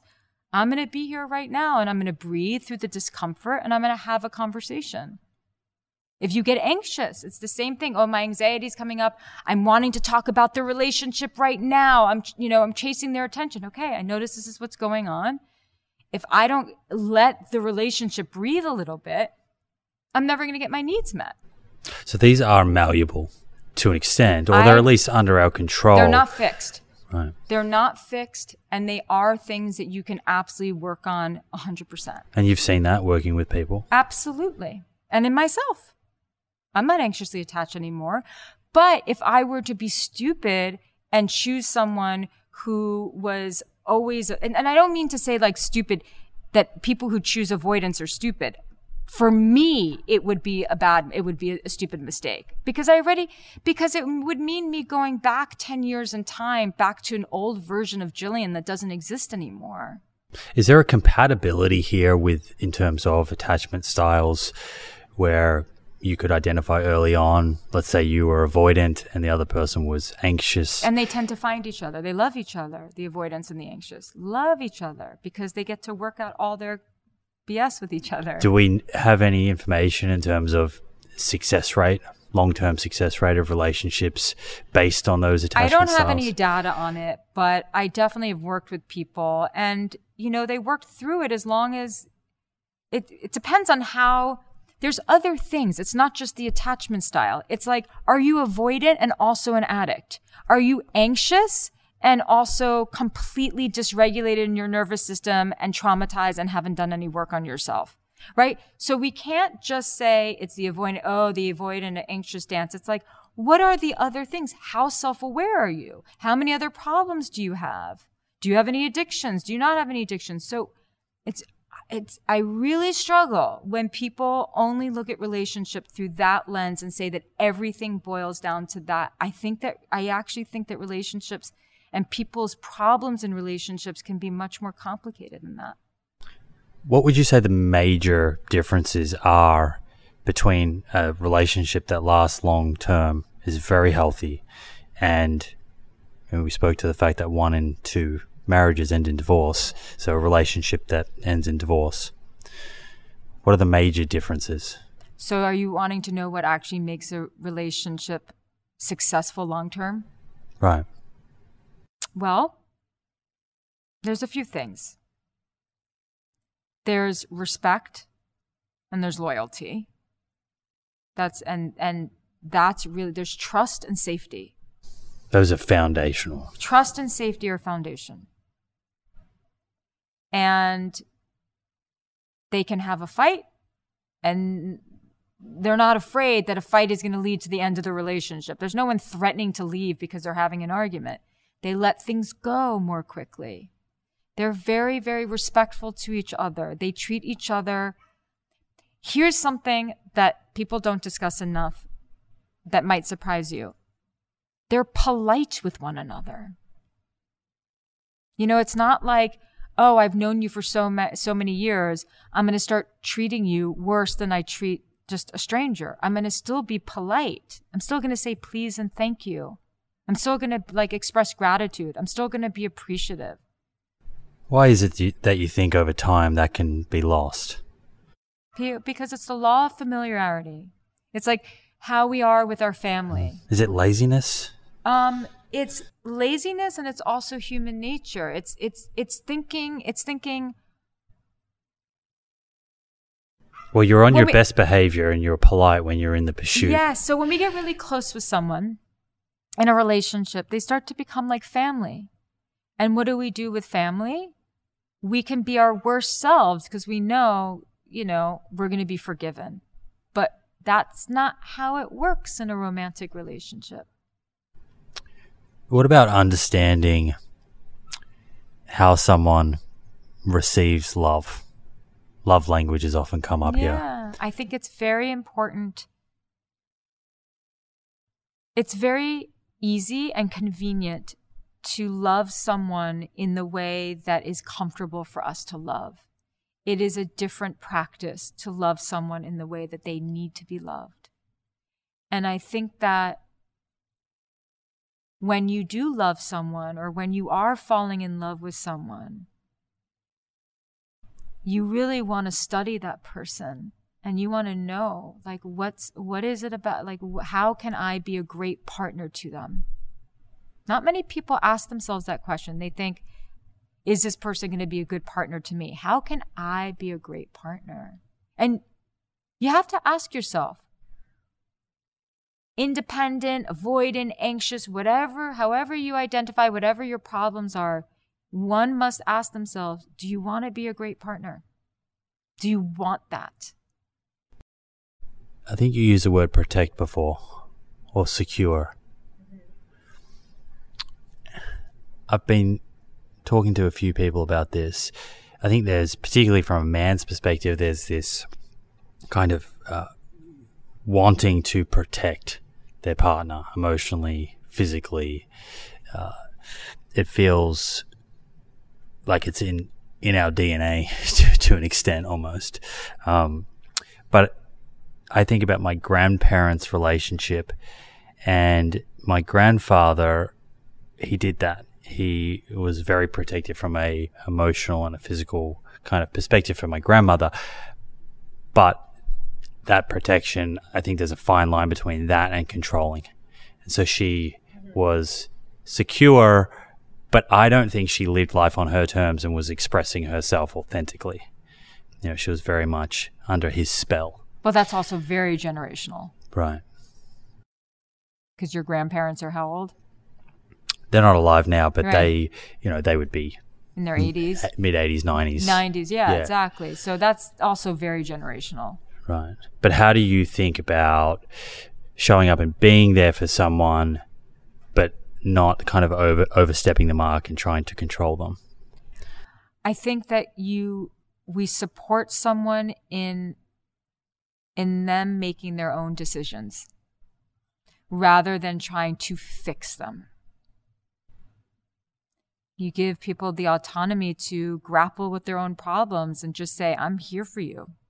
You want to brainstorm this? I support you. The impulse can be to kind of try and jump in and fix someone's problems. Yes, and that's a big impulse that men have in relationships with their partners, for sure. So how do you build the skill or the patience or whatever's required to kind of take a step back and just appreciate that you can just be there without actually trying to control that situation? You just have to, it's all awareness. It's just like, do you want my advice? Or do you just need a hug? Do you want me to tell you what I think you should do? Or do you want me just to listen? That's how you do it. What about sex and chemistry? I think we've all experienced the new relationship energy. Yeah. Right. The chemistry, the sparks are flying. There's a lot of great flirting. Does there have to be an expiration date on that? Is it inevitable to a degree? Look, there's definitely an expiration date to the first honeymoon phase of all the sex. Absolutely. But it's replaced with other things. So that doesn't mean that there's an expiration date to your sex life as a couple. But it just means, you know, if you have kids and other things happening, it's just you're not always wanting to jump that. Part of what makes us want to jump another person's bones is that there's a little danger in that. You don't have them. They're a mystery. They don't need you. They're sort of distant. You can lose them at any moment. But we can create that in a long-term relationship by continuing to foster the things in our individual lives that make us feel more alive. Because when we start to engage in activities and do things that light us up, that creates a magnetism inside of the relationship. People are most drawn to their partner when they're watching them from afar be really happy or be really like in the flow of something. Right. Some sort of purpose. But it doesn't even have to be like a purpose, like work or mission or anything like that. It could just be like them, I don't know, playing in the water, like seeing them just like alive in some way. You know, for some people, because if someone is so committed to their purpose, but they're miserable with their purpose because they're maybe bogged down with achievement and this and that, well, that's not particularly sexy. What's a normal amount of sex? Like, let's say depends on the couple. Let's say 10 years into a marriage. It depends on the couple. Not everyone values sex the same way. It depends on the couple. What types of things would kill sex life? Stress. Stress kills attraction, chronic stress. Obviously, very hard things happen in life. I'm not talking about like there's been some sort of tragedy and there's a stress that responds to that. But I am talking just the everyday stress. Stress kills the sex life. Not taking care of yourself physically, mentally, spiritually, emotionally, not doing the things that make you happy kills the sex life. It destroys attraction. It destroys passion. What also destroys passion is constantly rejecting your partner, not being open and receptive to them. What about quality time? So when life gets super busy, you have kids, both people are working. Schedule it and make it a priority. If you cannot prioritize if you have kids, if you're in a family and your children need to see their parents prioritizing each other. That's healthy. I mentioned porn before. Mm-hmm. And I was reading some interesting science looking at how regular consumption of porn affects the brain. I'm not sure if you've seen that. You probably have. Yes. But it seems to, because there is this kind of intense release of dopamine, seems to change some of the brain circuitry. Yes. And the kind of satisfaction that you would then experience from sex would be down-regulated. Yeah. Because you've had such high intensity stimulation for very little effort. Mm-hmm. Is porn a problem? Do you think it's affecting sex? Yeah, I think it's a huge sex? problem. And I think AI is about to become the next big problem as far as like if you can just find some, AI woman who's going to love you. Look, one has to ask themselves, what is the purpose of sex in a relationship? So most people can easily get themselves off, and probably more easily than someone else can. We know it feels good and we can do it. So why would we ever want to have sex with someone else if we can get ourselves off probably better than someone else? It's the connection. It's feeling, it's the touch. It's the love. So that's what people really need. And so if you're the dopamine release that's coming from that, look, I just recently interviewed Connor Beaton of Man Talks, and he was talking about how a big part of it is if you're addicted to porn, it's really a dysregulated nervous system, that you're using the porn to kind of calm you. But I also think that there are a lot of men who use porn because it's easier than pleasing their partner. And that's not a man you want to be with. Right. It's going to zap a lot of energy out of the relationship. I mean, I think porn, if you want to include porn in your relationship for fun and bring like some kink to it, great. But, it's the addiction to porn. It's to doing it constantly and then thinking and doing it when you're lonely and doing it because your nervous system is dysregulated and you're detached from your partner and then you're doing this. Yeah, so it speaks to a larger problem. If someone's listening to this and they do watch porn and they're wondering if they're addicted, how would they know if they're kind of using it in a way where it's not taking over their life versus is an addiction? I don't have the statistic on that. Connor did speak about it being, I think, if you're doing it even once a week, that would be considered addiction. I think that there's great debate over this. So I'm certainly not an expert on this, but I do think that in general, if you're looking to that on a regular basis, on a weekly basis, to relax your nervous system, and what you've noticed is that you're having a hard time relating to others and you're having a difficult time in relationships, right? So context actually matters. Look, I don't think it's good. I was in, like I said, one abusive relationship. Most of the relationships I've been in have been actually quite pleasant, and he was completely addicted to porn. And it was dark. And then I dated briefly, went on a couple of dates with someone, and later, and then he was like really, really honest with me about how much porn he watched, and I was like, peace. Red flag. Big red flag. Because of what he wanted to explore with me sexually, and I barely knew him, and I thought, this is really weird. This is what not if he something... had have said, yeah, I've had an issue with porn, but I'm trying to overcome it? To each their own. That's not something I would explore with someone. Right. You said kink before. Mm-hmm. Everyone has a different idea of what kink is. What kink is to one person is certainly not kink to another. Can you define that? No, I don't know.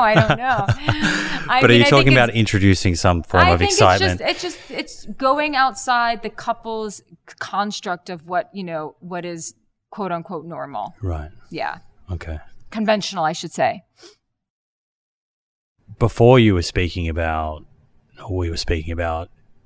trying not to solve someone's problems and not be overly controlling.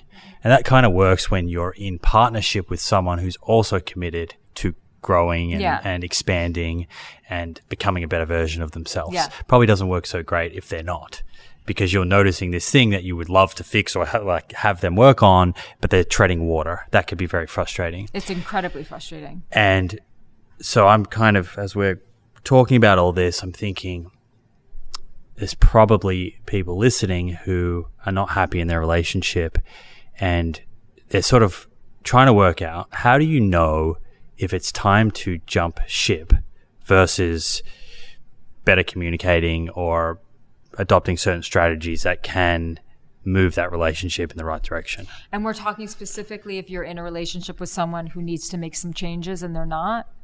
Yeah, let's say this is a serious long-term relationship.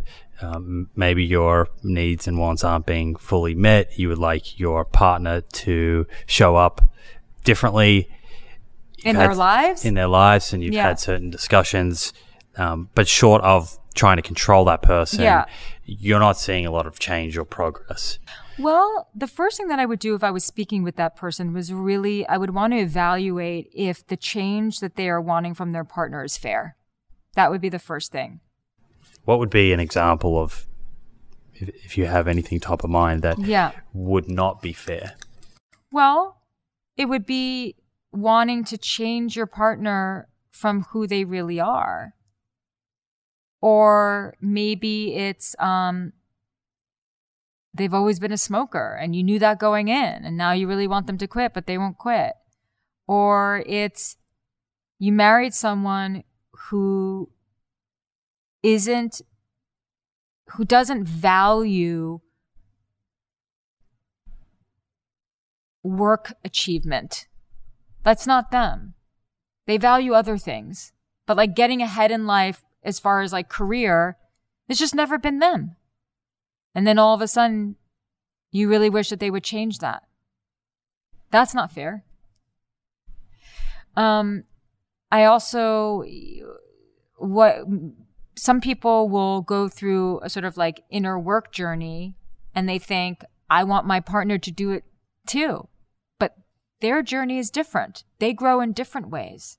That's not fair. You got to let people, our partner's evolution is actually not our business. We either have to say like, this works for me or it doesn't work for me. We've grown apart. I'm growing at a faster rate than you are. This doesn't work for me anymore. But you can't stay in a relationship and try to reform your partner. It never, ever works.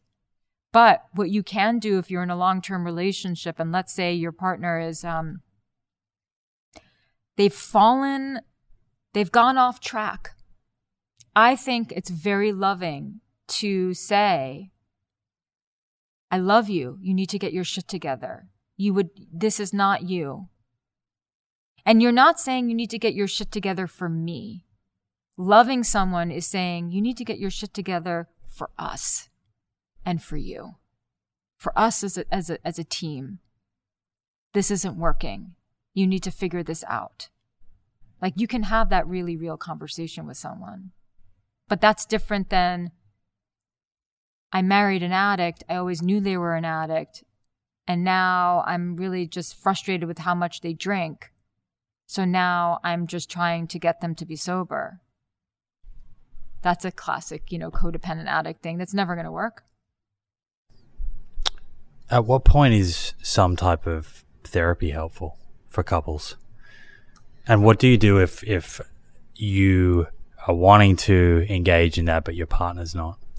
A lot of times people will be resistant to their partner's suggestion because understandably they think, oh, they're just trying to change. They're trying to fix me. They think I'm the problem and they're trying to fix me. And a lot of people do think that. I think that couples therapy would be great preemptively. Do it before you get married. Do it before you move in. Don't wait until there's a huge problem that's going to be like a really sticky piece of gum trapped in someone's hair that you're going to try to untangle.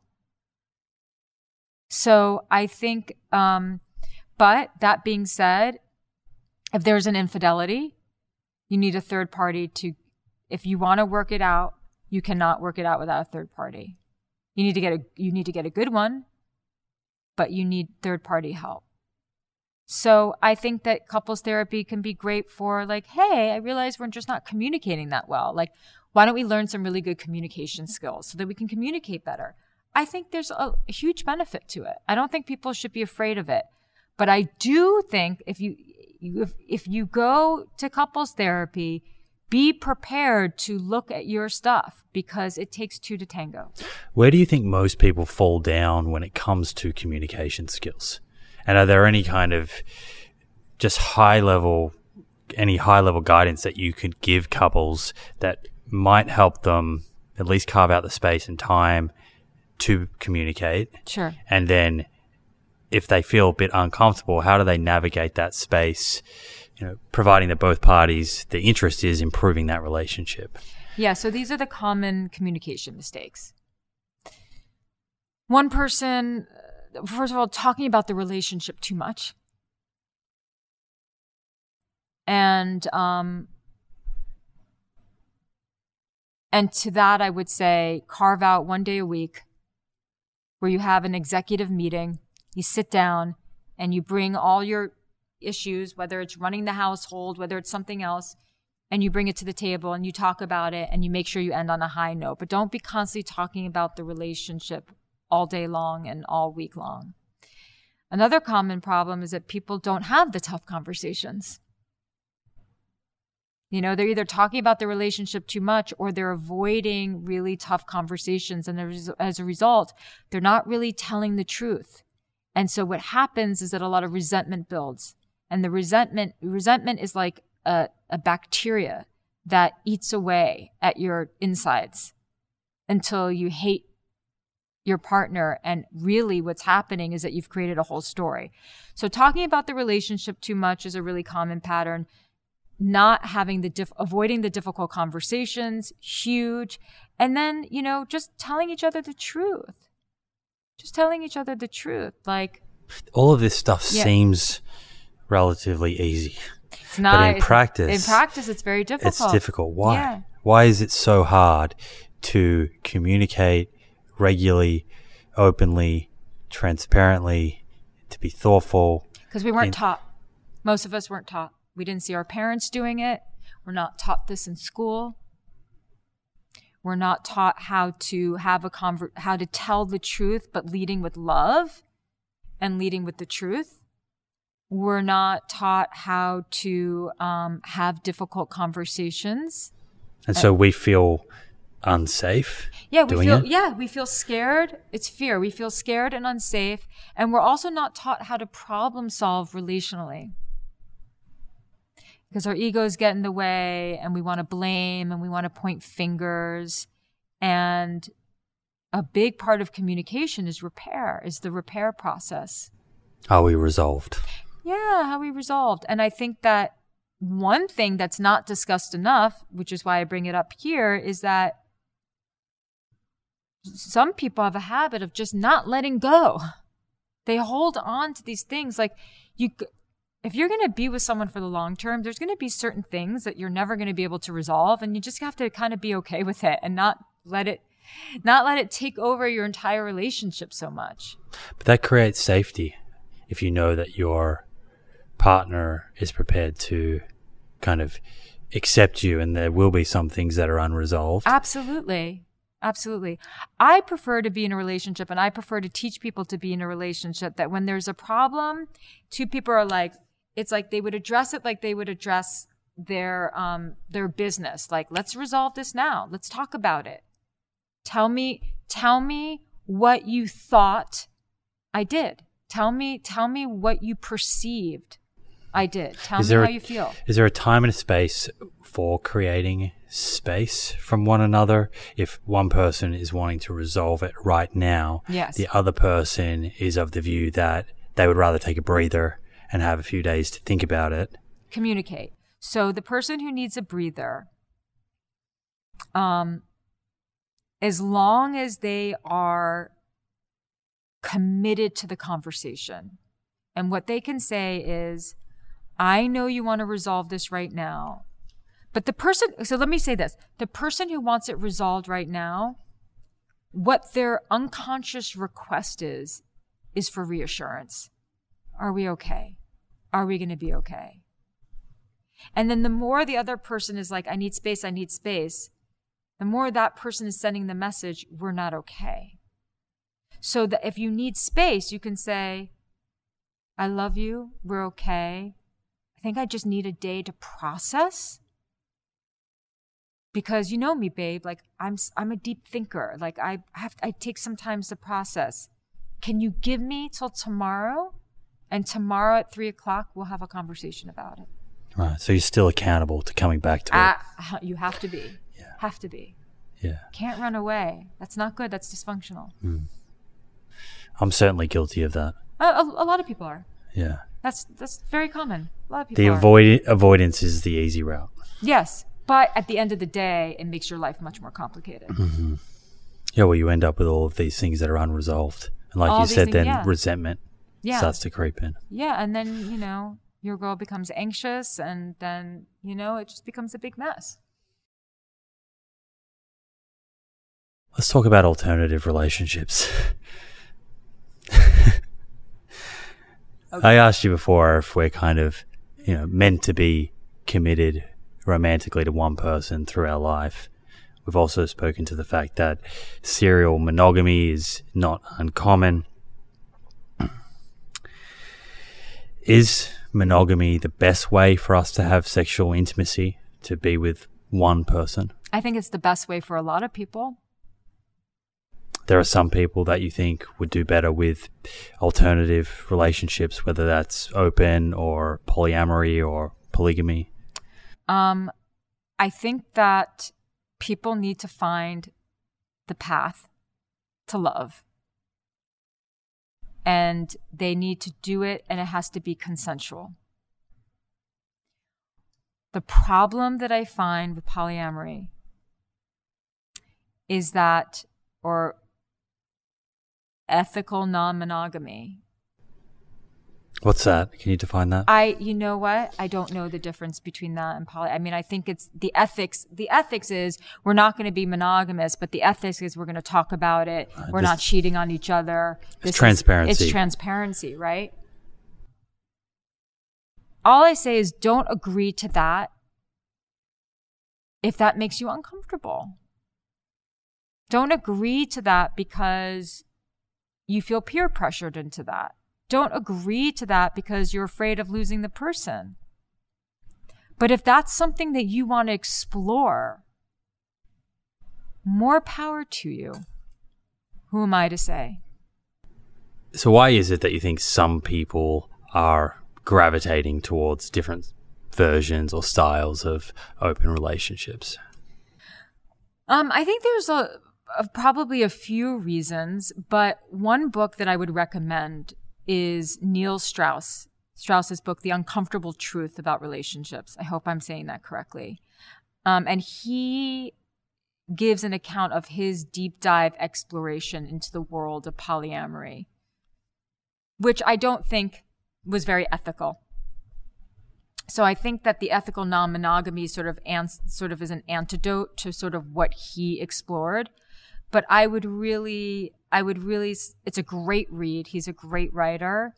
And for people who are thinking about exploring it, I think it's important to get a lot of people's input on it. And that would be a book it's a good read. What do you think about the idea that this is something I see in the open relationship kind of community, is that opening a relationship allows for more personal growth and expansion, in that you have to deal with jealousy. Mm-hmm. You have to overcome that. You have to deal with someone else satisfying some of your partner's needs and desires. I grapple with that idea versus the self-growth that comes with being with one person.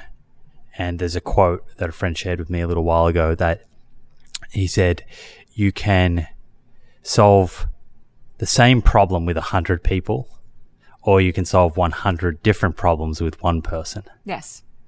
And so that speaks to the opposite. That speaks to the opportunity in a committed relationship from a growth perspective is constantly building on certain obstacles that arise and moving through them and then working through the next obstacle, etc. In my practice, I've not seen it work, but that doesn't mean that it doesn't work for some people. And so I'm going to leave it at, I respect people's choice to explore their relationships in the way that feels most comfortable for them, but just to be, we spoke earlier on intention. And I think that I really believe in having a clear intention before you do anything. And so just get in touch with what your intention is behind that.